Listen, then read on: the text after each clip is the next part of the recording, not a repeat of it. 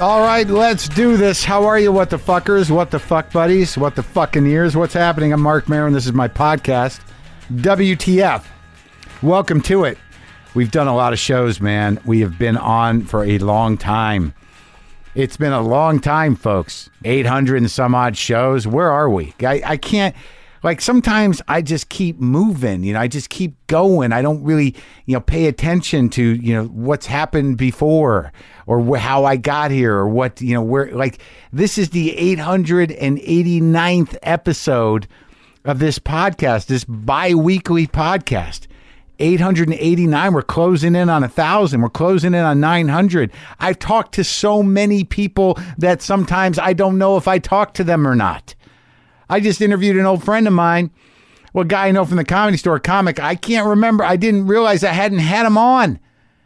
He'll be on sometime in the future, but and it's like, why not? So I guess what I'm saying is, like, I'm going back in a little bit. I'm going to go make right with some folks that should have been on and that aren't. And these are usually comics that are out there working it. They're my coworkers. They're my comrades. They're part of the same tribe. And there's still plenty of them out there. And I just got to call them up. Like this cat, I ran into him the other night. I did a show with him. He's like, you haven't had me on yet. I'm like, holy fuck, that's true. So I just texted him and come over. There was no big booking, no big, entourage, no big, movie star, anything. No junket, just old school. Come on by on Sunday. Let's hang out. We just had a great talk. But even today, Esther Povitsky, little Esther, I've known her for years. And it was just, sometimes the time wasn't the time wasn't right. I met her, probably, I don't even think I'd started the podcast yet. I met her when I was, just in the throes of being a miserable fuck, at the end of my rope. She was a kid, it seemed like, at the Comedy Store, and I just remember telling her, like, yeah, what are you doing here? Why get out of here? It's gonna destroy you. She did not take my advice, and now she's got this wonderful little show on TV. It's a funny show, and I'm glad we waited, actually, to talk. Me and Esther. She's got this show, Alone Together. It's on. You can get it on Hulu. It's on Freeform, but I get it on Hulu. I was able to watch it. It was one of those things where, she was coming on. It had been set up, and I was like, "Fuck, I don't even know if I can watch her show." And I'm like, "Hey, you can get on Hulu?" I asked her if she knew that. It's her and this other comic, Benji Aflalo, and I don't really know him, but I see him around, but I don't go back with him. Like, I feel like I've known Esther since she was a kid. Anyways, Esther's here today, and we had a great talk. So what else? Like, I'm trying not to get emotional, it seems, with my big move. I'm just not, I'm detaching from the grief in some way because, like, my house looks totally different because I painted it and I have cleaned the floors up and painted the outside. But I've not decided really in my heart what I'm going to do with the house yet. I believe I'm going to sell it.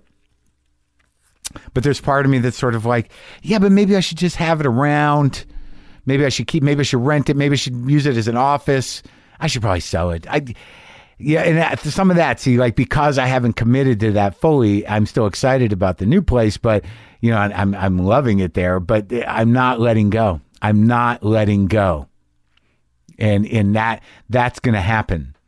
That's going to happen soon. And I'll bring you along. I'll bring you people along for it. Okay? So, yeah, I'm going to carry you people. Well, I'm going to, for those of you who choose to be part of it, we'll evolve through the grief together. I just wanted to read these two emails because they seem to have come together. They seem to work together. And I don't know if it's the right thing to read them for this one guy anyways. Subject line, how Boomer, and in parentheses, almost found me love. Hey, Mark, I've been an avid listener since 2012. Thank you for making my commute not shitty on Mondays and Thursdays. Some of my personal favorite episodes include Dax Shepard, Romany Malco, and more recently Marilyn Manson. What a strange and interesting dude. Anyway, a few months back, my girlfriend of 5 years broke up with me out of the blue. I'm 28, so after spending all of my mid-20s with the same girl, I was late to the online dating scene that so many of my peers have experienced and had luck with. I eventually made an OkCupid account, filled out the profile, dug up some semi-flattering photos of myself, the whole nine. After looking through countless girls' profiles, writing messages and having lots of uninspired conversations. I was finding the whole experience underwhelming and was about ready to throw the towel in. That is until I came across Nick. She seemed amazing, beautiful, with a witty profile, good taste in music, and an affinity for spicy food. When I saw that she listened to WTF, I knew the perfect opening message to send. Boomer lives, in quotes. A few weeks go by, no response. I send a follow-up message about an art performance she mentioned in her profile, also no response. After another couple weeks, she finally wrote back saying, I don't know why this message got put into a weird folder. Hi, both of these messages are awesome. She then went on to talk about the performance she saw in greater detail and asked me a few questions. I was thrilled. I wrote back only to never hear from her again. During this time, OkCupid was going through policy changes about how users are matched when girls see messages from guys, etc. I think this had something to do with what took her so long to come across my initial messages, and like to believe that she never saw the later one. This girl seems like the real deal. If this email ever got read on your show, I know she'd be listening. So if you could please help me out. Nick, go back online and find Alex's profile and messages. He's the dude with the shaggy brown hair who drinks a lot of seltzer and doesn't watch football. Thanks for all you do, Mark. Boomer lives. Alex. This is a kind of a long email, and maybe I don't know what happened. I'm not here to make matches. I'm not here to help people out with their dating. I don't usually do this, and maybe this woman is just sort of decided. Maybe she's moved on. Maybe there's any number of options. But I just thought it was nice that people who know the show, are getting together around the show, but I'm worried about this guy. I don't want him to tip over into I don't want him to get obsessed. I don't want him to go nutty. You know what I mean? I think this was, there was a nice line here that, he's just hoping for the best here. He's hoping for the best. Doesn't seem like, he's losing his mind. If he gave me all the information, maybe it's a little desperate. I feel for him. Maybe this will work out. I don't know. I hope I'm not exacerbating a situation that just wasn't meant to be. But couple emails after that one, I get this. Officiant of a wedding. Hi, Mark. I wrote and erased the first line to this email a good 10 times because I have no idea how to tell you that I'm a fan, but I was just asked to officiate a wedding of two friends of mine that are huge fans of yours. The reason I didn't know how to word it was because I don't want you to think I'm not a big fan, but that these two, especially the girl, are really big fans. I wanted to get them something great for their wedding, and I was wondering if you would send me a letter giving them advice or anything, and I will frame it and give it to them on their wedding day. If not, that's okay. Now two huge fans of yours are getting married to each other. Their names are Kate and Kyle. Thanks, Mark. J. Kate and Kyle. Advice for being married. Look, I'm again. Maybe this is giving my last email guy, too much hope to Alex. I don't know, but this is again a unique thing, and I don't know that I'm the guy for marriage advice. I mean, I'm glad they like my show, but if they like my show, they also know that I have not been successful in 2 marriages. I was engaged. That didn't work out. Most of my relationships have done nothing but harden my heart and made me cynical and defensive. And I don't know. But the relationship I'm in now is good because, we're both independent. We mind our own business around some things, and we have mutual respect for each other. She does a different thing than me. I respect her work. She respects my work. We get along. We're not, she's not the usual type of person. Our crazies don't enmesh into one big crazy. We are uniquely crazy. We're crazy in different ways that don't have the same sort of destructive effects on each other. And but I'm a little I'm scared of marriage, so I'm not sure this is the right advice.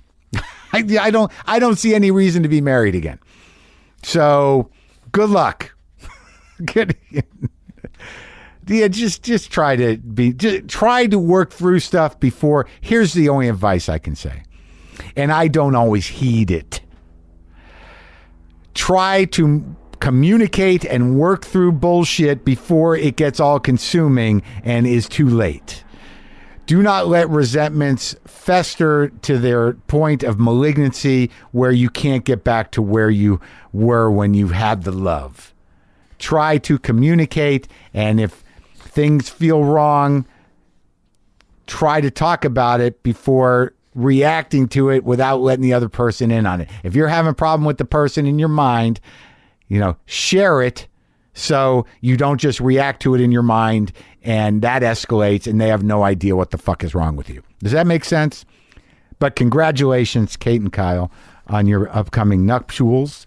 And good luck, Alex, in tracking down the elusive Nick. But don't just let it be. If she doesn't get back to you, let it be. All right? Just don't cause trouble. So Esther Povitsky is very funny and very interesting, and I haven't talked to her in a long time. And her new show, Alone Together, new episodes are Wednesday nights at 8:30 on Freeform. It's already been picked up for a second season. You can watch it on Hulu, but this is me talking to Esther, and it was very nice.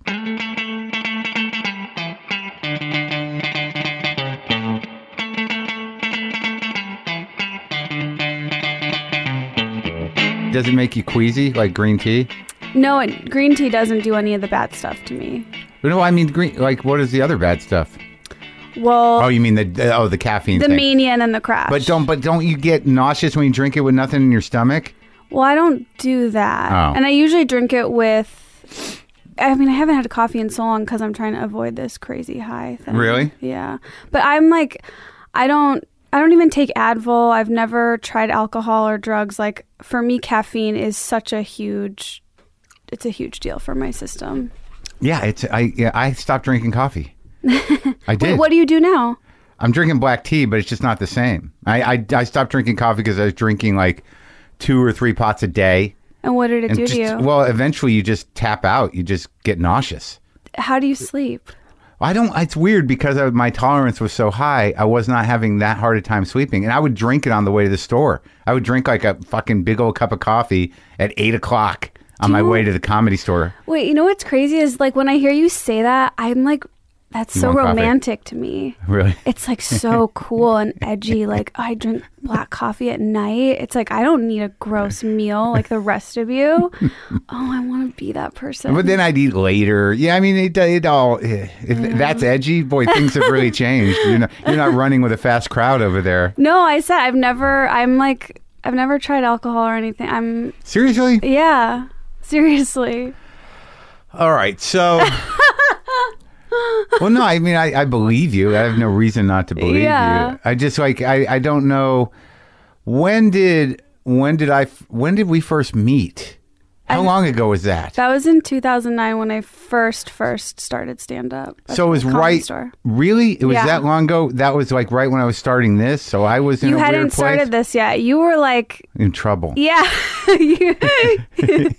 mean, I don't want to say it, but yeah, like you were someone that me and the other comics there really looked up to and idolized, but you were also like kind of, on your way down.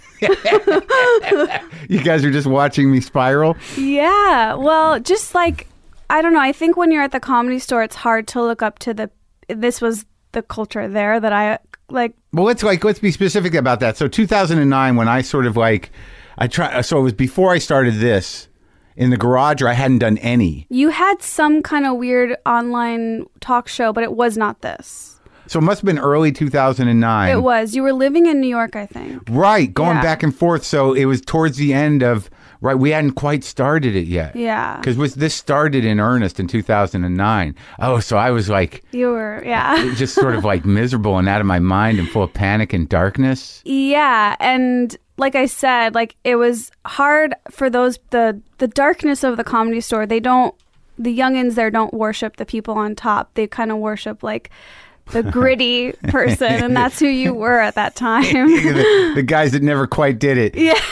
But were integrated into the mythology of the store. That's right, yeah. Right, because at that time the store was being run by a new generation of maniacs. Yes, there was, I would argue that no one was running it. Right, it was just chaos. It was before Peter Shore kind of cleaned things up. But it was, who were the door guys? Was that what Ari was a door guy then? No, that was before me. It was, I mean, I don't know if it's people you know, but like Tony Hinchcliffe was a door guy. Well, you were dating him, I think, when we met. Yes.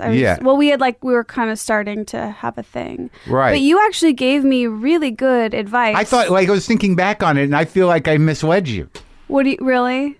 No. I mean, like, because I thought, like, I remember, giving you a ride somewhere and telling you, like, get out of the store. Get out of the store. Yeah, you gave me good advice. You said, go to UCB. You don't belong here. This is a bad place. This is dark. You're not this. Go to UCB. And I knew that you were giving me good advice. And it was the right advice. And like, I had known that advice before. And I just didn't take it. I know, but that's impressive because you hung in there somehow, and you're doing very well, and you hung in with those monsters. I think maybe that you didn't see the darkness in me that was must really have been there. it. No, I don't know what it was. I don't know. But like I said, you did give good advice, and I did put up with a lot of shit that I probably shouldn't have had to put up with when I was there. So I gave you a good warning. Like, yeah. But you must have kind of known it. Yeah, I did. Of course I did. I mean, I only wandered into the Comedy Store because it was a comedy club that my dad said he went to in the 80s and that some bar owner said I could do stand-up there. And then I just really liked it. You know? Well, it's got a charm. But you seem to be fortunate in that whatever your disposition is, there are certain people that, I don't know, like I notice it in your act and also in your show that you're just not going to be taken down by that bullshit. No. I don't know. You have some sort of emotional insulation that enables you to seem sort of like wide-eyed and innocent, but and move through these hellscapes. Yeah. But like like Sarah's a little like that, Silverman, in the sense where she was always around all of us, but it was just like she was always never going to be, kind of jarred by the garbage. Right. You know what I mean? She rose above it, sort of effortlessly. Yeah, no, that's true. I mean, you have that too, though. Like, you have the darkness. Yeah, but maybe not the wide-eyed. No, I've been beaten by it a few times. Like I took my licks. I didn't rise above anything. Oh my God. It just, over time I got old and things started to happen and I felt better about myself, but there was no rising above. If I was there during whatever that evolution was, during the Rogan dominated years, during the that was sort of before me, a little before you, yeah, which I wasn't. I wasn't really around for that. Where you had these weird fights, and Mitzi was still conscious, and Caparulo was doing a half-hour sets, and there was fighting between certain factions at the store. So, that's the stuff I heard about when I got there. But by the time I got there, Rogan was banned, and Mitzi was still. I would say in the first 2 years I was there, she showed up 3 times, but it wasn't good. It wasn't good. No. Yeah, she wasn't as terrifying as she once was. Yeah, and we'd stay there till 3 or 4 in the morning, and it was just like... Who was your crew? You and Tony? And Dan Madonia, and Benji was there sometimes, and I would stay late with like Don Barris, and it was... That's right. See, that was why I was sort of concerned. You were part of that whole weird late night Don Barris, Brody Stevens parade of weirdness. Yeah, I don't know how that happened, but it did. And I remember my parents would tell their friends, oh, she's doing comedy, she's out till 4 a.m. every night, and that their friends would be like, your daughter's on drugs. And they'd have to be like, no, we know she's not, but no one believed us. I never stay at the store that late because something happens around 11. Oh yeah, no, now I would never. Now I'm up at 8:30 and I'm gone and in bed by 10. I think that damaged me so much, like living that lifestyle my first year or two in comedy where I was I was at the store because I was obsessed with the store. I was there at 9 when the show started, whenever it was. And then I would stay till 2, 3, 4, and then I would sleep all day and then go nanny or whatever job I had at that time. And that became so depressing. Like going to Subway at night at 4 a.m. It just like really takes a lot out of you. But you're the real deal. You loved it. You wanted to live at the store. But because of that, you now kind of go up with confidence. You understand it. You're part of the place. I mean, it's a very specific place. Yeah. Well, let's go back. So where'd you come from? Skokie, Illinois. Skokie. Yeah. That's like kind of dark Illinois, no? Why do I know that name? Isn't that where the Nazis marched? There was a Nazi march there. That's what it's famous for. But that was a long time ago. That was before my time. But yeah, it's a very like diverse community. Yeah. It's a suburb of Chicago. Oh, it's close to Chicago? Yeah, it's very close. I grew up on the border of Skokie and Evanston. It's not quite a nice suburb though. It's not a shithole. It's not Highland Park? It's not Highland Park. That's right. But are you Jewish? I'm half Jewish. Half Jewish? Yeah. Your dad's Jewish? Yeah, my dad's Jewish. My mom's a very quiet Finnish woman. Very nice. Was a cheerleader in high school. She's just so normal. And your dad is what? A bombastic Jew? Yes. Just a Jew. And it's really... Oh, really? Just a Jew. You know what I'm talking about. Jew. With lots of problems and personality. Oh, really? Like, what'd he do? Well, he was a compulsive gambler for that's a long great. time. Yeah. Good. But we're very close now. What did he get recovery? What did he do? He was always in GA, but yeah, he's been clean for a long time now. You got brothers and sisters? I have a half older sister from my mom's first marriage. Oh, yeah? And she's like very normal. She's a single mother of 2 and lives in Illinois. Uh-huh. She's also quiet. Really? Yeah. So your mom is just really a passive kind of, like, are they still married? They are still together. And I explain them as like a toxic combination, and not in a bad way, just that like they just make no sense to be together. It's just weird. Yeah, I don't know. Is it like sometimes like I've noticed that there are people who kind of would rather just be with somebody who was high maintenance and full of energy. And then they don't have to engage much. They just watch that person spin around and they help out a little and try to guide a little bit and hope that they don't get caught in the crossfire of whatever that person's going through. But it enables them to not engage emotionally. Oh, that sounds like a dream partner for me. You know what I mean, though? Yeah. Like, I just notice it because my mother seems to find herself with men that spin around. And because of that, it took me a long time to realize she does not have to expose herself emotionally that much because they're so fucking needy. Right. I just did a show where I talked about my parents and talked about them? Yeah, I talked to how I was... On TV? Yeah. Well, I guess the internet. I feel like I was watched, not raised. And they, which is so real. Like, they kept me safe, but they didn't, like, engage. Yeah, because they're self-involved, right? Yeah. Well, my dad was... I don't know. But then my parents called me after that aired, and they were like, oh, we're so sorry we didn't hang out with you. They just totally made fun of me for it. And I feel like maybe I upset really? them. Yeah. They made fun of you, though, for it? Because my parents at this age, when I do stuff like that about them, they're like, my mother's like, I'm sorry. I really didn't know that that's what was happening. I can't believe they take you seriously.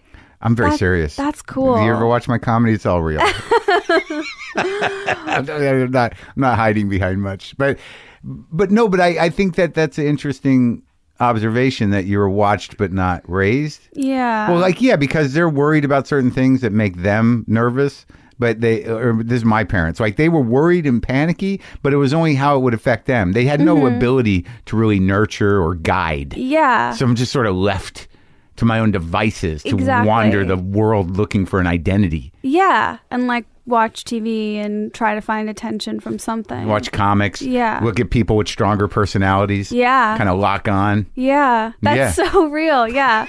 Because I always feel like strong women have such a profound effect on me. And I think it's because I'm seeking that out from having like a quiet mom. Well, just having like, I think innately you're like, they seem to be able to handle life. Mm-hmm. Maybe I'll go hang around with them. Yeah. I would be the perfect like cult victim. I don't know. But see, that's the funny thing about you is that maybe you would, but I don't think so because there's something deeper that allows you to protect yourself from it. Because being that you had this attraction to the store, that is sort of culty because it's a very specific thing. Because when you tell people like I love this place and they're like normies, they're like, why? Do you know like when I was there, like, and I'd have like a woman come out and visit me and hang out for the weekend, and I was just up in that house doing drugs with a bunch of gypsies and weirdos, and I was like, isn't this great? And they're like, no one wants to live like this. I'm like, you don't know. Yeah, it is weird. Like, why did I like staying till 3 a.m. when there was 3 people in the audience and like doing... It's the best. Yeah, I know. It was very magical. That's the best when like it's just like and they're all sitting in different places. Yes, they're scattered. They're so scattered. The scattered 9. I don't know because it's like it's a completely unique experience and place that nobody. It's as far away from normal as you can get without breaking the law. Yeah. Yeah, and also feeling like you're doing the thing you want to do. Because for me, that represented comedy. And it's like, this is chaotic and definitely unprofessional, but it was still felt like I was on the path I wanted to be on. Well, and you obviously bought into the idea that this was the path, that there was no... See, that was something I probably didn't take into consideration when I talked to you because I didn't know you, is that you had already bought into the program at the store. Yeah. So you're in Skokie, but you know what's interesting to me is that you had these passive parents or parents that were, that would give you stuff and were protected, they were providers, but not necessarily emotional guides or anything else. Yet somehow or another, you ended up okay. Like like I've noticed that, because you could go either way if you have that liberty, but they must have implemented enough guilt or something in you to where you didn't get all fucked up or... Not guilt. Guilt was not a part of our game, but I think that my family, a part of the kind of what I explained earlier, it wasn't like they were parents. It was more like everybody was equal. Yeah, that's what I say about my parents. It's like really? They're people I used to do a joke I don't really see them as parents. They're just people I grew up with. Yeah, no, it's true. I feel like everyone in my household was an equal and had equal say and all this stuff. And so I think from that, there is still a familial relationship, of course. And I don't know, I felt close to them because of that. And I obviously had to work hard to get close to them because sometimes they didn't want to hang out with me. And so it was just, I don't know. But let me ask you this, just out of my own curiosity, because of my experience. I don't look at them as parents, really. I know they're my parents, but I would never ask them for advice or ask them to... But who asks their parents for advice? That's so weird to me. Some normal people respect what their parents' judgment and stuff. I do not have that. My dad would know the best thing to do. It's something I would never say. I see them as now I see them as their family, but it's also a friendship. And I mean, I love being around them now because they're just so funny to me. But yeah, no, I wouldn't say I'd ask for advice. Well, how did the gambling manifest itself when you were younger? Just gone a lot, gone to Las Vegas a lot. Oh, really? Yeah. So he was out, he wasn't working the phones, calling bookies. He was out in the world doing it? Yeah. So he'd go on benders to Vegas from Illinois? But I didn't understand the concept that they were benders because he would just come home and then I'd get a bunch of toys, because he'd bring stuff from the gift shop. So to me, it was all fun and games. He'd bring you a bunch of gift shop toys, but he'd have to sell the car? How bad did it get? I think that from what I understand, he was left money by because I grew up in the house he grew up in. His parents died before we came around. And from what I understand is he was kind of left some money and then that money went away. Oh, got it. Yeah, sure. He wanted to make it bigger and it got smaller. Maybe. And was your half-sister growing up in the house with you all? She was. How much older is she? 7 years. Oh, so that's wild. Yeah, but she was, very cool and... Without being offensive, she wasn't half Jewish, so she was very pretty. And so she was the cool, tall, skinny, pretty, big-boobed older sister who didn't want anything to do with me. And so that seems to be an important part of your persona. You should thank her for it. It seems to be your struggle. Why didn't you get the other side of the genetic layout? Yeah, because the Jewish genes really dominated. Oh, it's not so bad. It's okay. Not so bad. No, I'm lovely. Is your dad short? No, he's not. My dad's actually really tall, but I ended up short. His mother must have been short. I think the women. Yeah. But because I watched some of the show. The new what is it? Alone Forever. Alone Together. Alone Together. I watched it and it was funny. Because there's a sort of detached groove, but I found it kind of emotional too. Do you know? I imagine it's intentional. The tone, is it? I think so. I don't know what tone you picked up on, but it sounds like. Yeah. Well, just that your rapport. You're both kind of, and I don't know if it's a millennial thing or what, that there seems to be an emotional detachment about how you engage and how you go at each other. Like Benji seems like everything's, kind of a conversation. In turn, it's not you always have something witty to say. You're always sort of cutting each other down. Yeah, I think what you mean. Well, because he says mean stuff to me and it bounces off me. And that's real and intentional. Because that's yeah, like I said, I was kind of teased by my parents. And so for me, when someone is mean to me, that's loving and shows that they get me and understand me and are, you know, they know me. So your parents were mean to you? They teased me. This is like, it's so fucked up, but because it's kind of offensive. But when I was growing up, my family teased me because they thought I was gay. Yeah. And they called me Andrew Cunanan. And like, what does that name mean? He's the guy who killed Versace. Oh, yeah. But, I didn't know that. Yeah. Okay, yeah. But so they were not like, they teased me. A lot? Your passive mother? Your quiet mother? No, my mom was just quiet. So my dad and my sister, they would make fun of me. But I don't like, it's weird because back then you would tease someone for being gay and now you wouldn't. I hope you wouldn't, but that's kind of what. There are plenty of people that still do that. Yeah, that's true. It's really horrible. Yeah. So, okay, so they would tease you, but so you learned that was a funny. sign of affection. It was affectionate and it was funny. It hurt you and you laughed. Exactly. That's not Bingo. great. But it shows that they they know something about me, so they know how to make fun of me. So that's good. They know me. Yeah, I think that's true. I think there's other ways to get an emotional connection, but I know that I have that. You know, I feel like I'm just trying to relate because I think we have similarities that like you learned that because I do that too. It's easier to do that than to just be, if you're that type of person, insecure, like it's easier to get emotional reactions by being mildly hurtful than it is to be like, we're proud of you, we love you. Yeah. In fact, like when my parents say that kind of stuff now, it's weird. I don't like it. Right. Yeah. I don't buy it. Yeah. It's like, don't give me that shit now. Yeah. Or like hugs. Yeah. Just hugs feel weird. But you must like it because when we first started this conversation, we talked about how you were like on your way down when we first met, and you enjoyed that. I know. I didn't enjoy it. You enjoyed when we talked about it. Well, that's because I didn't go. I'm here. Yeah. I don't know if I had followed that trajectory that, this would be a peppy conversation. Yeah, that's true.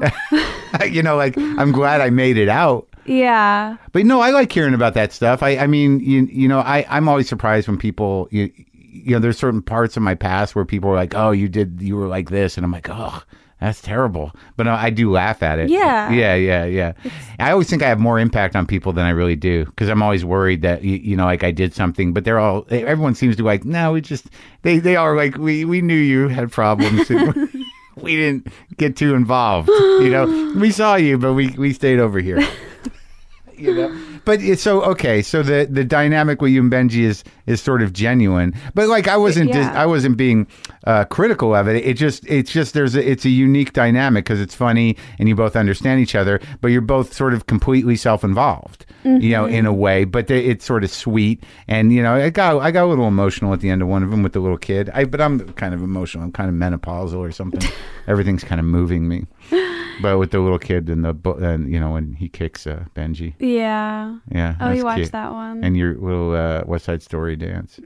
How many are there? There are 10? There's 10 episodes, yeah. So, like, what is Freeform? Like, when I first started looking for it, I'm like, where is it? It's a channel on TV. It used to be ABC Family, and they renamed themselves. Right, but I'm like, I have Hulu. Like, I pay for Hulu, so I'm like, I can watch it. Oh, yeah. It's our show is on Hulu. So. Right. So I'm like, okay, I don't need to know what it is. I know. It makes it so easy that it's on Hulu. It's really great. It is? Yeah. Is it on regular television? Yeah. Freeform is regular TV. So it airs on Freeform every Wednesday. And then the next day, the episodes go live on Hulu. And you got picked up? Yeah. We're writing the second season right now. So ABC Family, so they must have changed their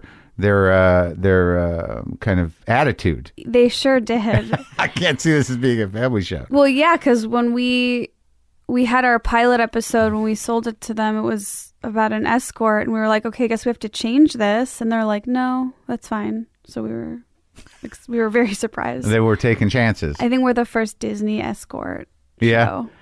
But do you stay an escort? No, I don't. It's only the first episode. The second episode, right? Or no, I guess the first one. Yeah. But it looks like you got a lot of good guest stars, people from the store, big actors, Denise Richards. Yeah, Chelsea Peretti, Bobby Lee, big store fixture. But you asked me to do it, and I was like, I know. It's maybe season 2. We'll see.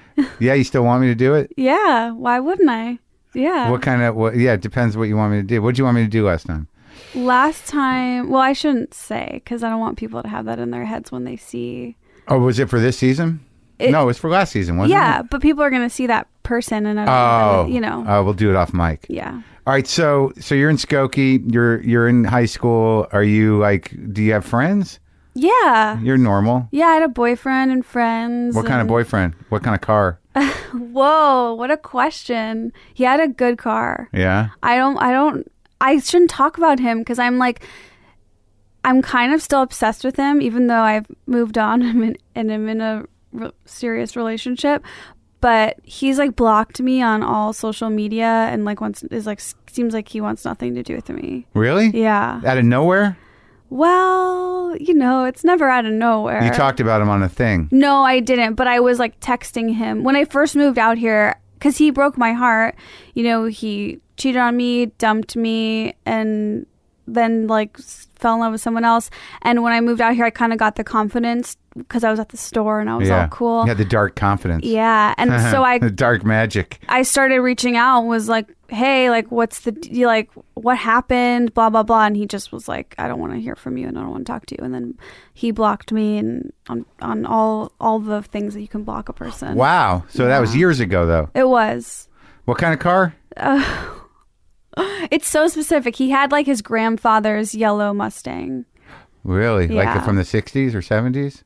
70s, I think. Oh, yeah? Mm-hmm. Like a metal one, like a good one. Yeah. Why do you ask what kind of car? You must just be into cars. No, not really. Oh. Just curious, trying to paint a picture of high school you and your dude. Yeah. In a yellow Mustang, an old yellow Mustang, a vintage yellow Mustang. Yeah, I guess that was cool. Pretty specific, right? And then, but he was a year older, so then he went away, and then my senior year I was by myself. But that's when I got really close to my family, because like every Friday after school. Yeah, what kind of car they have? I'm driving it to this day, a 2001 Toyota Camry. It's my car right now. Those are great cars. I know. I have a Camry. Really, I never want to get rid of it. It's so good like that. So I can't picture 2001. I had a fucking 95 Camry back in 2004 and it was great because they were made by the same company as Lexus, so there's very little difference between the Camry and the Lexus at that time. Yeah, people say that I have that car for attention because it's so awful, but I like it. I think it's a good car. Were they still big then? Like, because Camrys it's big. Got smaller. Yeah, it's still bigger. I mean, yeah. Like in the 90s, the Camrys were like a luxury car almost, it felt like. The one I had. It was a big gold one. Bought it off the schizophrenic guy. Oh, I think I'm one body generation past that No, one. Yeah, probably. Yeah. So you still got the family car. Yeah. Why don't you buy it? You don't want to? You know what? I decided I was going to buy a new car last year, and then I was so overwhelmed and couldn't pick out a car. And I'm like, my car's fine. Forget it. I get overwhelmed easily as well. Like the fact that I'm having this work done on the house is just testing every part of me. Do you live here? I'm not living here right now. Right. But the garage is obviously still perfectly intact. Yeah, it is. Yeah. And I don't know what I'm going to do. I moved. And, it's historical. I get it. But I don't know what I'm going to do with this house. There's no big urgency or plan. Oh, wow. I don't know if I'm going to keep the garage. I'm like really on the fence about everything. I'm ready to set up at the other place, but there's still part of me that's sort of like, but this is the one. This is the garage. Are you like a hoarder? What? No. Well, because that's a hoarder's mentality is, I can't get rid of this. It has this meaning. And, I know I need it. Uh-huh. No, but I mean... You seem surprised by that. But I'm not collecting houses. No, but... I think what I'm experiencing is a natural, reasonable kind of connection to a place that I've been in a long time. I mean, like if I couldn't throw away all of these books and boxes, then you'd have an argument there. Like the argument, like I can't wait to go through this stuff so I can just throw it away. I'm in a place where I can throw things away, and I believe that I can. But people, I know there are some people that could just walk away. I'm like you. I'm very sentimental. I lived in the same house my whole childhood. Like, I love going back to that house. Yeah, I don't like leaving. Yeah. I don't like getting rid of places or things. But I also am the same way with things. That's why I asked. But I'm not a hoarder, but I have a hoarder's mentality where I can't let go of stuff. Do you have a lot of stuff? Not a lot. Not anymore or ever? No, it's not a lot, but I have things that are like the theater t-shirt I wore in high school. It's like, why? I don't need that. I have so many t-shirts from 20 years ago. Yeah, and then I think about things that I did get rid of, and I'm so upset. Like and what? like a juicy couture sweatsuit that I bought in high school because Britney Spears' wedding party wore them, and I'm like, why did I get rid of that? I should have had that forever. That's to wear or just to own? To both. To wear as a joke and to own as a freak. Huh. Like, why am I so think about upset? Why do I still think about it? Why am I on eBay trying to find it? That's pathetic. Why are you though? Did you figure it out? What do you think? I don't know. You don't? Do you know? Can you answer? I'm trying to think what that feeling is. Well, I just want it was mine and I want it, and now it's gone. Huh. Because like I'm trying to think like why, like I have literally got 20, 30-year-old t-shirts that have just kept moving. I don't wear them anymore because a lot of them are just falling apart or they're just not part of my personality anymore. But like they represent something. They represent a different version of me or some part of me, like part of my evolution. Like, you know what I mean? Like, where would they go if I didn't have them? Like, I imagine someone else would wear them, but there are shirts that I had to wear over and over again because I had to wear them. Because that's all you had? No, because, you know, they were what I was wearing. Like, I commit pretty heavy to pants, shoes, shirts. I have a lot of fucking stuff, but at any given time, I'm only rotating 2 or 3 things. I'm so curious about your old t-shirts now. Are they cool? I like want them. They really? Sound cool. Okay. I mean, I'll find you one. Okay. Do you wear t-shirts? So you look like you're not the same Esther that I knew. I so am. I'm wearing jeans and a flannel. But you look put together, tucked in.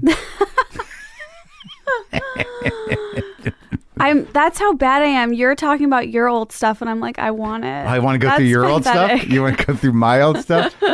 Here, look at this. This is a good example, and this just happens to be in here because the guy who's fixing my house. I just remembered this. You know, found these in some cabinet. These are original Cobb's Comedy Club T-shirts. Those are cool. Like this is probably from the 90s, and like I would wear these constantly. It's not too over the top. It doesn't demand too much attention. Yeah. It's black with white lettering. It's kind of unique. Yeah. You know, it represents, it's sort of like a team shirt, like I'm a comic. Yeah, I guess it was weird to me because I can't imagine wearing a Comedy Store t-shirt every day. That would feel weird to me. Oh, I used to because I was a doorman. Right. We had to wear them. Do they still have to wear them? I think so. Oh, look, I forgot this shirt. This is a good shirt. Iggy and the Stooges shirt. I forgot I even had this. Why am I not wearing this all the time? I think what you have on now is better. Yeah, that's what happened. I got out of t-shirts. Yeah. I literally decided, like, I can't wear stuff that has anything on it. Why? Because it's like juvenile? No, because like it's got to be graphically satisfying, and I have to believe in whatever I have on my shirt. And I think that like at my age of 54, if I'm walking around with a black Iggy and the Stooges shirt, that's sort of like there's something kind of tragic about that, especially with black jeans. That is so real. Yeah, there is something tragic about that. Wow, you're right. Like I said, I think stick with what you're doing. It's good. Yeah, like occasionally, like there's a couple shirts that I have that like I'll commit to, like 1 or 2 things with things on them, like a permanent record shirt I wear sometimes. Last week I spent $100 on a limited edition Guess jeans and a Nicole Smith t-shirt, and I'm just like, what's wrong with me? Well, yeah, but is she's not on it. It's just she's on it. It's a giant t-shirt with a picture of her. Giant? Yeah, it's too big. How much you spend? $100. And what are you gonna do with it? Sleep in it? I don't know. I mean, I love Anna Nicole Smith, and I saw it, and I was like, take my money. But now I just feel like a chump. What about her? Well, what about her? What? Why do you love her? Because she's gorgeous and like trash that made it to the top and then had a tragic end. It's just really fascinating. Yeah? Yeah. That's your jam? A little bit. Part of my jam. I also like Brittany Murphy, and dead celebrities are attractive to me. Seriously? Yeah. Do you ever go to the cemetery? Yeah. Yeah, we have a cemetery written into one of our episodes coming up. But yeah, I think it comes from being a lonely child. Were you an only child? No. So I felt I was a lonely child. But I'm fascinated with certain dead celebrities. Well, tell me if you relate to this. Okay. So when you're like a lonely kid and you don't have family members who want to hang out with you, you're sitting at home, I felt drawn towards dead people because like I could have ownership over them and could think about them and feel like, I don't know, like I could control my relationship with them and think about them and have them in my life. Really? Is that too crazy? No, I'm just trying to understand the logic of it. So you're not saying only child, you're saying lonely child. Yeah. Yeah, I mean, I don't know what is fascinating about dead celebrities, but I used to be pretty fascinated with old black and white film stars. You know, most of them like were dead. who?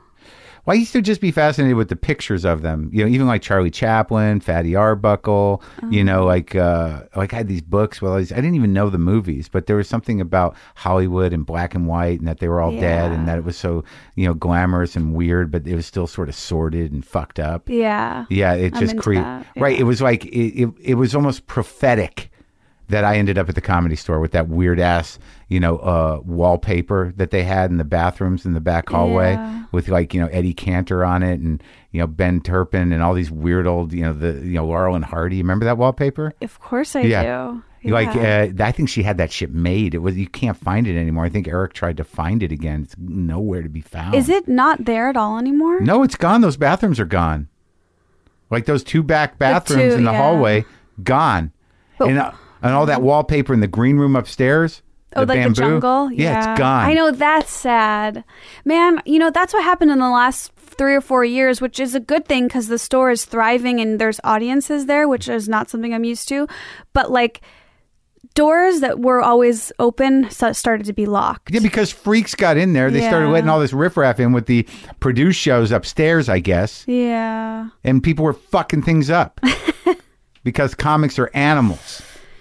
Yeah, but that was like kind of the fun of it. The best. Yeah. It was the best. When you could go up into those hallways and you get up to the locked door and be like, what's in there? Yeah. The offices. Or you're like, Mitzi's office. Oh my God, I made it in there once. So it was fun. Now it's so sad. It's just boxes. Oh, I don't even know if they've cleaned it out yet. But it was like being a kid and going to somebody's house and their parents were gone and you could just do whatever you wanted. Oh, yeah. So, okay, so you get out of high school. Did you go to college? I did. I went to the University of Illinois in Champaign for 2.5 years, and then I dropped out and moved. That's when I moved here. Was that dramatic? I did not like college. So what happened? What went wrong? A lot. I just was at the wrong school. I couldn't quite find a major. I always thought I was going to be a dancer. I started out as a dance major. Really? Yeah. Do you dance? Yeah, I did. And then I saw a little with the West Side Story. Oh, yeah. Now I just try to pathetically integrate it into the show, but I just couldn't fit in. I did not do the sorority thing. I mean, that's a Big Ten school. Everybody's into the sports and the sororities and fraternities and the partying and the drinking, and I just was so unhappy there, and it made it even harder that everyone around me was so happy and enjoying it so much, and so I just eventually was like, I have to quit. But you weren't depressed. You were just reasonably unhappy. I don't know. I'm not sure. Were you like, but did you get lumpy and just never get out of bed? And I gained a lot of weight. Really? Yeah. I gained an unrecognizable Esther amount of weight. And really? Yeah. Oh yeah. Well, I love eating because I don't do anything else. Food is like my, my fun zone, if you will. So what would you do? You'd be sad just sitting in your room, your dorm room, eating what? It's such an intimate question. So many things. I don't know. Pop-Tarts. Cold Stone. A lot of desserts. Cold Stone. I don't love Cold Stone. I don't love it now, but it was right around the corner from where I lived. Yeah, because the ice cream itself, I don't think has much flavor. Yeah. If you don't mix in. And I kind of like straight ice cream sometimes. I like one mix in if we're talking Which Cold one? Stone. A brownie. Oh, that's pretty good. Yeah. You can't go wrong with like a sweet cream and a brownie. That's right. It is just basically sweet cream ice cream. Yeah. Like I like a peanut butter cup mix in myself. What is your plain ice cream that you like that doesn't have a mix in? I grew to like vanilla. I love vanilla. Yeah. That's always, cookies and cream or cookie dough would go above vanilla now, but vanilla as a base is everything. I don't like the fancy colored and No. You got to work with a vanilla base or a sweet cream base. Yeah. I grew up when I was younger. I was sort of chocolate driven, but then as I got older, I got more into vanilla. I like the mint cookie. That was pretty good. From was it Ben and Jerry did a mint cookie? Oh my god, yeah. It's a mint. Is that the name of it? Something, I don't remember. But it has, It's I know exactly what you're talking mint about. Mint ice cream with the cookies. Yeah. And that's all that's in it. And that's pretty great when you would find a big piece of cookie. I know, and just you're digging through and looking for it. Turning it around as it melts, you kind of turn the big ball of it over to find the... It's so I'm almost uncomfortable talking about this because I just feel disturbing. No, I'm very compulsive food, but it's very hard for me to manage. Yeah. But thank God, I have my cholesterol got a little out of hand, so it becomes about life or death, and then you're sort of like, all right, no more. I can't pint out. How did you? Well, do you ever buy the pints that are like the cheating pints where it's only 360 calories for one pint? Halo Top. It's not good. Yeah, though. I mean, once or twice that came later in the game for me. Yeah. I would to sit down and do. I've gone through different Ben and Jerry's flavors. I don't like Haagen-Dazs because it's not good on my. It's too rich. I don't like it. I don't like it. They just don't have fun flavors like the way Ben and Jerry's does. Right, but it's almost too rich. It's almost hard to do a whole pint of Haagen-Dazs. But for some reason, I can do a whole pint of Ben and Jerry's, no problem. I haven't in a while, thank God. I'm clean. But I've done 1.5. Yeah, and then me too. when you look at the ingredients, and it's just it's all just disturbing. Well, I used to egg yolks. Well, yeah, but that's what makes it good. I know. But I used to get a pint of vanilla and then a fancy flavor, and so cut it with the vanilla. Wow. I used to do a whole bit about that. You got to get the cut. I remember one night one of my friends came over with 2 pints, and I acted as though both were for me. But you know what? I used to do the thing where I'd play this game with myself, where I'm just going to eat a little bit, and then you put it back. Yeah. What other stuff though? What did? Ice Pop-Tarts is pretty huge. good. I could see Pop-Tarts, but it was not I wouldn't think to do it. I'd be like, I can't do Pop-Tarts. Yeah, that was obviously freshman year of college me. I wouldn't do that in the last decade. Right. I guess that was in the same decade, or no, it wasn't. I like almond cake, olive oil cake, ricotta cheesecake. No, that's almost more mature. No, I know, but I can't get that stuff. I can't. I mean, I'm not getting it, but when I since I don't eat a lot of desserts now, if it's a fancy dessert, that's where I'll do that shit. My favorite dessert flavor profile is s'mores. So anything that has those 3 tastes, I go for. Marshmallow, graham cracker, and chocolate. Yeah. Didn't they make a flavor? Ben and Jerry's flavor, s'mores. I think they did. If I might have been a chocolate base, which I'm not. I can't do. What would you prefer? Marshmallow base? How would you? What base would you use? Oh, vanilla sweet with cream. that stuff. Yeah. Right. Yeah, I mean, Pop-Tarts. Yeah, I wouldn't do that nowadays. But in college, I would eat a box of Pop-Tarts and take a Benadryl. That's bad. To go to sleep? Yeah. That's weird. That's why I'm not there anymore. You're skirting. You're just kind of circling drugs. Yeah. You're how can I do this without doing drugs? Exactly. Yeah. It's like Catholic girls who don't go all the way, but they do the other things. Because I always. So you were well, some Catholic girls will do anal sex. Yeah, that's what I was doing. I was eating Pop-Tarts and Benadryl. Not doing cocaine or speed. Yeah. No, it's interesting that you get it because I feel like people don't understand. They're like, oh, you just ate everybody. This was dark, abusive behavior I was engaging in. Yeah. And I think it's because I didn't want to drink alcohol for a lot of reasons, but one of them was I always knew the way I treated food and desserts, I can't take it to the next level of something even more fun. Yeah. I'll be all the bad things. Yeah, exactly. You knew you had the possibility though. Yeah. Yeah, I definitely understand that. I think about it now. What was I just thinking? Just about that, because I don't know how. I have to stop and look at how fast I'm eating something sometimes. I will just shovel shit. Oh my God! Just shove. Wait, I was in New York doing press for the show, and I had finished a big. A thing that I was happy to have had done. Yeah. And I went to my hotel room and I room serviced a pizza, a pasta, a dessert, a bunch of stuff. Did you have a per diem? Yeah. Oh God. And I'm not joking you. I was drinking the pizza. I was eating it so fast. I'm like, I'm drinking this. There's no other way to explain it. And my stomach was so bad for like a week after. It was a bad. But that's all I wanted to do after. Free food too, like buffets and shit. I got a real problem with that. Oh, I have no buffet. Who are buffets for? I don't know. It's for people to really hurt themselves. Or what? Someone who's going to go in a manageable way? How do you handle craft services? I'm so happy I'm done shooting Glow because I couldn't take it anymore. And then I would think like, no one's going to eat this. How are there still stuff here? And then they had donuts. Yeah, no, I know. There's donuts every morning at the shows I work on. You have to be black and white. For me, it's like I just don't touch the table, and I bring my own thing, and I go do my own thing. Because once I have a bite of something, my mind is like, oh my God, what's next? Blah, blah, blah. Oh, yeah. Or half a donut. Half a donut is so off the limits. Like, that's insane to me if you eat half a donut at work. That's crazy. That's like, the equivalent of a bump of Coke or whatever. Yeah, I don't know. just not enough. And just to keep circling, hoping that the other half got left. It went away. Yeah, you'll be thinking about it and feeling yucky. All right, so you leave college after 2 years? 2.5 years, yeah, halfway through my junior And you just year. decide to go to California? That's fucking crazy. What year was that? That was 2009. So I just met you when you just got there, give or take half a year? Like give or take a month. Really? Yeah.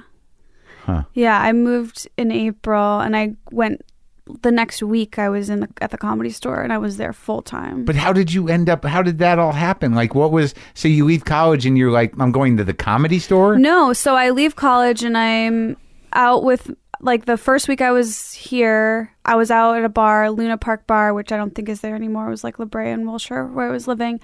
And I was with a friend of mine. I had one friend out here and we were just kind of laughing, having fun. And I don't even remember what it was, but I was making fun of him.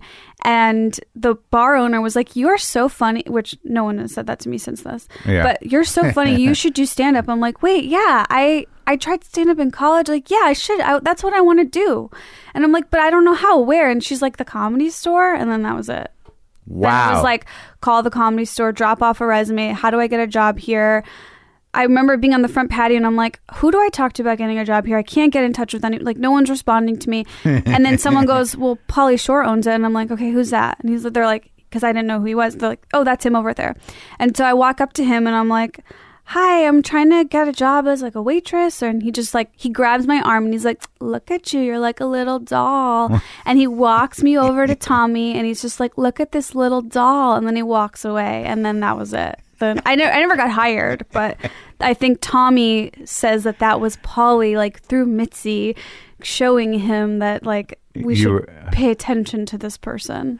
Oh, really? Yeah. So Tommy like tripped out on it. Yeah. Oh, which wow. Which is very strange. That's good, man. That's a nice, mystical, very connected Comedy Store experience. Yeah. They didn't hire women to do anything other than waitress at that time, and I wasn't qualified enough to be a waitress. So, but you knew you were home. Yeah, I was just a hanger-oner, and I was And you were just show up. Yeah, I mean, I would do open mics every day. You did an open mic in college, though? I did 2 open mics in college, yeah, but then when I got to LA, I would do the store, obviously, Sunday, Monday. It used to be Sunday and Monday. And then I would do open mics wherever I could go. And then at the end of my open mics, I would go to the store every night. And I'd sit in the back in the bucket seats and watch the show and then talk to people. And you're like a hardcore store. I know. Hardcore store person. Isn't that like gross? No, because it's not going to always be, they're not going to be anymore. Yeah. It's not always going to be this way. It's over in a way. It is. I agree, because the doors are locked, you know? But yeah, that also when I moved to LA, you couldn't develop anywhere. No one was developing young comedians. Right. That wasn't happening at the Improv or the Factory or anywhere. No one cared. They were just sort of doing doing produced shows. Yeah, but the store was still kind of doing that. But mind you, it wasn't cool to be at a comedy club, and I don't know if it is now, but it kind of is now. Yeah, that's a nice turn, because then you wanted to be on the east side, like you said, do UCB. You wanted to be at the cool. It's so funny because I told you that, and I was like I'm a store person, through my soul. Yeah. And and I was trying at that time. I was just doing those other rooms to make sure that I was, relevant in that world. And now, like, I don't, like, because I just thought that was what needed to be done at that time. But I was always a club comic. So now, like, I don't do any of those rooms. I only do the store. I kind of am there too. I only do the store. I think that my advice to you was sort of like, it wasn't that I misread you. It was just sort of like, I had been eaten up by the store once. I just was trying to, because the place eats people. I cannot tell you how much your advice made perfect sense. It was the perfect right advice. But you found your way. I did, but still, like, when you just are looking at the situation and you see a 21-year-old girl who's like just smiling, like, send her away from the store. If I saw that, yeah. I would give the same advice to this day. I would say, get out of here. Yeah. Go to UCB. I mean... But now, like, I don't even know what's going on at UCB. And, like, that's a whole other world. The thing is it's like, I still think in some weird way that, to be, a stand-up, like, to really do it, the store is where you do it. Yeah, but also that's such a hard system to get into. But yeah. Yeah. Now, yeah, I love. Well, that's like we said. It's very good now. There's crowds. So, all right. So you come out here and now you're hanging around the store with the freaks. But that was the charm of that place. It was always sort of like, it always attracted just broken people of all different kinds. Some criminal, some just weird. But it's sort of back. There's sort of an electricity there, but they don't let a lot of freaks hang out too much. But there's still a lot of weirdness. You think? Yeah. I'm not there as much, so I don't know. But when I work, if I stay around, just like when you get that many people hovering in this sort of mythology of the place, like, and I started talking about it constantly, and a lot of us started talking about it in a very proactive way. And it's just all of a sudden people are like, it's like the real deal. That's crazy. Because that's how I felt when I was there. This is the real deal. But the outside world was like, this no, creep show. This is like nothing. No, it's a haunted house. You're performing for Australian tourists who are jet lagged, who don't care. And otherwise, there's nobody there. It was just so awful when I got there. The industry turned on it. Yeah. Why? Because it got weird and gross. Right. Yeah. No one from the industry wanted to be there. It was awful. Never. Yeah, I remember hearing that. It's like, if you need to be seen by someone, you do it at the Improv. But that was the great thing, is that, like, when the lunatics run the asylum, you could work without being seen. You needed a place to work. Yeah. When I got there in the 2000s, wherever I came, like, it was pretty beat up. It was just starting to turn, but you could still do your shit anonymously. The craziest thing too is that the thing that's written on below the cover booth, like, just be yourself. In God we trust. Like, that is such a great, I don't know, guidance. Is it? I never even noticed that. Yeah, it's I don't know the exact quote, but it's something about, like, don't try to be funny, just be yourself. And that really led me to, yeah. It's right under the OR cover booth? Yeah. Maybe it's gone now, but it was there for many years. I never noticed it. Yeah. I wonder if it's there. I hope it's there. I hope it's there now. Because that was like, you were reading all the signs and symbols. Like, there was part of me that had to, compartmentalize that stuff, because when I was at the store and I was out of my mind on coke and I was sort of like mentally unstable, it really broke into quite a large, system of signs and meanings. Like, I was out there. So, like, being at the store was like the center of the universe. And there was a constant battle between good and evil going on there in my mind. And, like, it was really like, so it was like the imprinting of that place from a cocaine psychotic mind. Oh my God. It took so long to shake it. It took so long for me to be able to go to the store and not feel the thing. Like, oh, the energy's still here kind of shit. Yeah. So like, I kind of got rid of that. And then I kind of appreciated it on a nuts and bolts level. But, that energy, goes all the way back to, the Ciros and like, so you can play that game, right?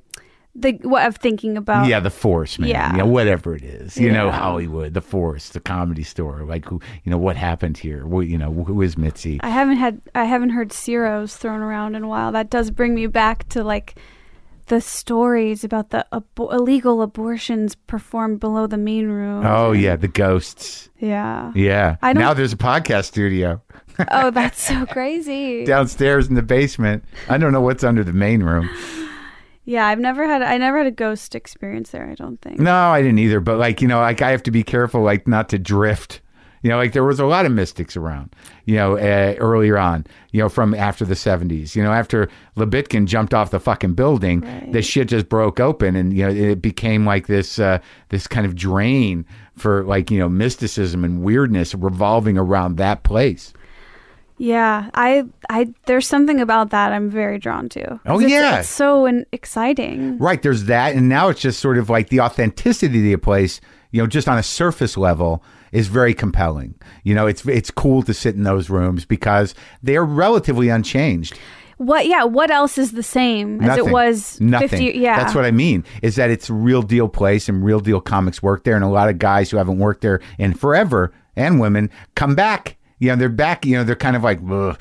They ran away from that place and now they're kind of back. Man, that makes me scared because there'd always be people talking about how like, oh, this is going to get sold and become a parking lot. And that's not happening. Yeah. Okay. Not anytime soon. Okay, that's good. I mean, that was the fear. I don't think that's happening. I don't want to get into Shore family business. Right. You probably know much more than I do. I don't know. I try, I don't want to get in the middle of that shit. So, all right. So, did you go to Polly's birthday last night? No. How was it? Did you go? Well, I was doing spots. I kind of dropped by. It was all right. There's a lot of old timers there.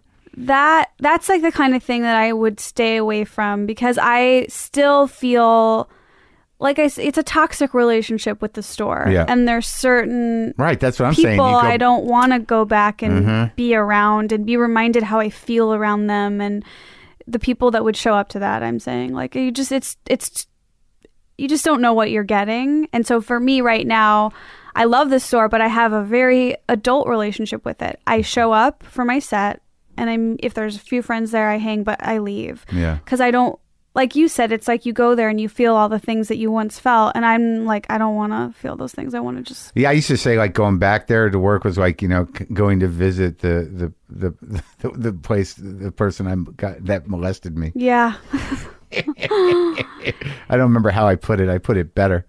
But it seems like over the years, like, you've sort of, gotten acting gigs and you've been able to do your stand-up on TV shows and you've worked a lot. Yeah, I've been trying. You got a recurring on what show? Crazy Ex-Girlfriend. That's big? Yeah, I love that show. Yeah, it's cool. Yeah. And you got to do stand-up did you do stand-up on Seth's show? I just went on Seth's to promote Alone Together. That was So you did panel? Yeah. Did bits? Yeah, I did. Yeah. How'd they go? I have a surveillance camera in my family's living room, and so I showed pictures from that, and I think that was fun. I think people liked it. You do? Yeah. What, do they know it? Yeah. It started out so I could see the dogs sleeping at night, and then it just like became a way to make fun of my family. And you were on Maria's show for an episode? Oh yeah. Maria's like why I started doing stand-up. Really? Yeah. She would never do the Comedy Store. No. But I mean, because I went. Maybe she would. My high school went to the Fringe Festival in Edinburgh, and I'd never seen stand up live before. And one of my friends was like, "Oh, this person's really funny. Let's go." I'm like, "Sure." And it was Maria, and changed me forever. Was the funniest. Talk about looking for someone who could have a strong. Oh yeah, she's the best. Yeah, it's like a savant. I was like, well, I don't know what this is, but I want this. This is good. She's great. Yeah. So so you had your mind-blowing experience, the cathartic, revelation. Was it with Bamford in Scotland? Yeah. Huh. Yeah. That makes sense. I guess so. Yeah. I mean, it was, yeah. Did you tell her that? I did. Yeah, I did. And she went, "Oh, okay." Yeah, she's so awesome. She's, yeah, I mean, she's the nicest, funniest person that there ever was. What'd you do on her show? I played a teenager who was asking her for comedy advice because our moms are friends, and basically end up telling her that she's not funny and that I'm really funny, and my friends at school think I'm funny. It's kind of crazy. I gotta watch this show. I gotta make time. Gotta make time to watch it. Her show's worth it. It's I love her so much. I think I watched one episode, but I can't. I just gotta lock in. And are you doing a podcast? Yeah, I now have. I had my podcast, which you did, which was really fun. And what was it called again? Weird Adults. Yeah, right. And then now I'm doing a female, like we talk about makeup, diet, exercise, beauty, self-care, called Glowing Up, that I co-host with one of the writers on my show, Caroline Goldfarb. What? Oh, yeah? Mm-hmm. And it's real? What do you mean? It's a real advice show or a struggle show? Yeah, like we talk about the struggle. It's very Yeah. Why do I have to do this? Why am I not that? Why am I still trying to be that? Yeah. And what happened? Did you do one with Brody? Brody and I had a podcast way back in the day with Red Band. We had a podcast called Brodiness that we did right after his big breakdown. He kind of needed some. How was that? It was fun. It was like, what was your relationship with that whole crew? Like, how did you end up with what is it called? What's Red Band's Death Squad? Death Squad. Yeah. How'd you end up with the Rogan Red Band Matrix? I was dating Red Band for a little while after Tony and I broke up. Yeah. And then we started hanging out, and then we broke up. We were not together very long, and then after we broke up, the Brody and Esther thing happened. But you were doing Joe's show? Like Joe had you on a few times? I went with Joe. I went to Austin with him and did a couple things like that. What, stand-up? Yeah. And that was good? It was good, yeah. He's a really great dude. Yeah. Yeah. So let's talk about, before we wrap it up, how did this show get made? So people who have hopes and dreams, so help some little girls get their shows made. Oh, Esther. Yeah, I'd love to do that. So my best friend and I, we just decided, we were at the premiere party of Brody Stevens' Comedy Central show, and someone came up to us. Brody Stevens? Yeah, he had a Comedy Central show that Zach Galifianakis produced. When was that? When was that? Like 6 years ago? Something. Oh, right, like Brody. That. Okay, yeah. And someone came up to us and they were just like, "You guys are so weird. Like you two or something." You and Benji? Yeah, because people would always comment on us. Why aren't you dating? What, He's your best friend? Yeah. Yeah. And that night we like, okay, we're gonna make something. We gotta just make. His something. Last name is Aflalo. Aflalo. Yeah. Benji Aflalo. I've watched him do stand up a few times. He's funny. Yeah. Yeah. And he also has the darkness. He does, inside of him, for sure. And then we decided to make a short film, and that took fucking forever to figure out because we were just two stand-up comics, no idea. And eventually we figured it out. Mm-hmm. And so we shot that, and then we cut it down to like a little 2-minute version and sent it around, and then got a meeting at Lonely Island's company, and then they decided they'd want to make it with us. So then from there we pitched it. Oh, okay. With them behind you. Yeah. You pitched it with them. Yes. At networks. Yes. Oh, that's good. Yeah. You kind of need someone to vouch for you, I think. Well, no, it definitely makes it, you can get into rooms. Yeah. Did Andy have anything to do with it? Did you meet with him? We've met with him a few times. Andy Samberg? Yeah, but he, they're good producers in the sense that they let us do what we wanted to do. And yeah, it looks like it. Yeah. It's good. Yeah. And who's writing on it? It's me, Benji. Our co-creator is this guy, Eben Russell, and we have this woman, Amy Hubbs, Caroline Goldfarb, Shelley Gossman, Alex Blagg. Those are our writers this year. Not comics? Who's a comic in there? No comics in there this year. No. A lot of women? Yeah, a lot of women. Yeah. Yeah. Are you still doing your show? No. No, because you're on Glow. I'm on Glow. Yeah. A lot of women. Yeah. Just me and a lot of women. Do you feel like at home, like that's how it's supposed to be for you? Because you have a very like feminine energy. I mean, the way you talk about food makes me feel safe. That's the weird balance with me. I have there's part of me that, through defensive,ness and hypersensitivity has gotten kind of callous, and there's a type of manliness that I can manifest, that I think I used to protect myself for years, but I think the core is a little more. I used to do a joke about that, about having an inner girl. Her name's Jill, and she has an eating disorder. Yeah. Yeah, I'm aware of all that. Yeah. Yeah. That makes sense. But I do, like, the other thing's pretty real too. That's the weird thing about me, is that whatever sort of alpha component I have, whatever sort of assholeness I have, is pretty toxic and pretty male. But like, I think at the other one's winning now. So. Oh, that's good. Why do you think that is? How did that happen? Because you have to, after a certain point, I think what you're trying to do is be true to yourself and be comfortable with yourself. So bringing those things together or allowing that stuff to live, as opposed to stuff that stuff down. However, that process, when you don't have good parents, it takes forever. So, you're sort of finding yourself, you're comfortable with yourself much later, if you're lucky. Mm-hmm. And I do have to battle the defensive part of me. Yeah, what? I do too. You do? Yeah. Is this resonating with you? It is, because I also feel like I have that toxic male side of me, but it's not really that, my version of that, which is like defensive and, defensive is probably the biggest. And mean. And with me, like if I get defensive, I'll be preemptively hostile and hurtful. Yeah. You know what is the bullying? The most specific example of this I have is that, because when you move to LA, you're like, you're in show business and you're just, I don't know, I wasn't really the person I was growing up, because now I was just like having fun trying to make it, right? And so I did Last Comic Standing, and one of the judges was Norm Macdonald, and he said something kind of mean to me. Yeah. And I wasn't expecting that, because the producers were like, they're going to be nice. They're like, this is not like American Idol. This is, which I guess that's what they told us, but they told the judges something different, because now Norm and I have talked about it, and he's like, yeah. And he said something mean to me, and what?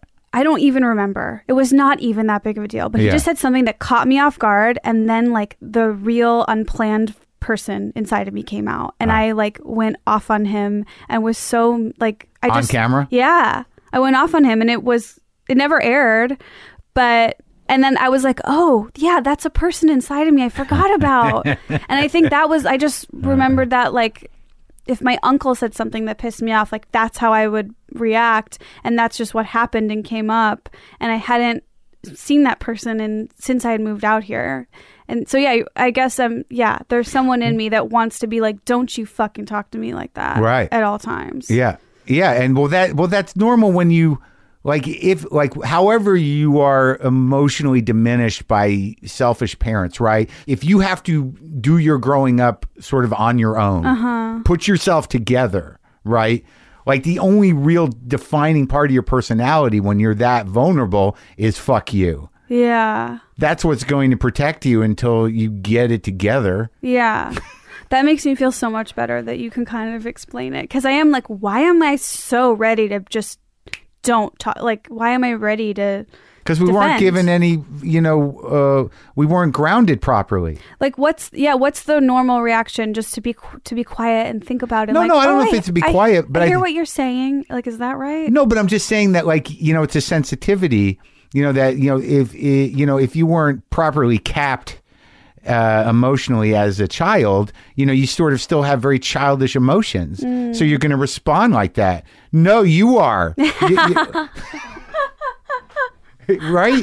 Yeah. Because like no one gave you the emotional cocoon to develop a sense of self that was based in confidence or self-esteem. So you're still kind of like, there's still that flailing, 5-year-old. Yeah. You're like, nah. But now, I'm 54. It's very unattractive. What 5-year-old's emotions coming to a 54-year-old's brain can do. That's so funny. Wow. That's so funny. Right? Yeah. No, that's right. I'm embarrassed. I know. I feel that too. And it's weird because I feel a little bit coming out lately, because things are going good and everything's all right. But now I've got time off and I'm working on new stand-up and I'm just saying shit about people. I'm like, what are you doing, dude? You don't need to slag anybody. Do you mean like on air? No, just like in conversations, like, fuck that guy. I'm like, But, and that's one of the things you learn, as time goes on, that stuff doesn't play. Mm-hmm. Because there's just dozens of people that hear you say, fuck that guy, and they want to be like, Maron, So it's just, there's a fucking wildfire to it. But I'm projecting a little bit. But I have to be very, very aware. There's no reason for me to be bitter, and there's no reason for me to be shitty about other people. Yeah. So but it is sort of an old habit. You're so right. Yeah. Because I'm like, why I'm bitter about something right now. Yeah. And I'm like, how can I be bitter? Like I moved here with nothing. And even if this is as far as I go, having 2 seasons of a show that I created and star in, like I should be so happy. There should be not one sense of bitterness or unhappiness. Right. But why is there one thing that's like fuck that. Like, Yeah. I'm so, Yeah. you're wrong. Well, that's bitch. well, that's the shit you gotta keep to yourself. Yeah, which gotta I do. suck that shit. Well, I good. sure do. Oh, good. And my therapist. Keep that up. Good talking to you. Congratulations on all your success, Esther. Same. Thanks so much, Mark.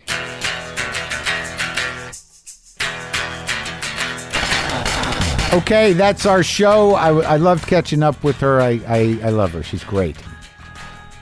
I'll play 3 chords. I'll probably repeat myself. We'll see where it goes. But I like it. I like playing. I need to change the strings on my Stratocaster. I know.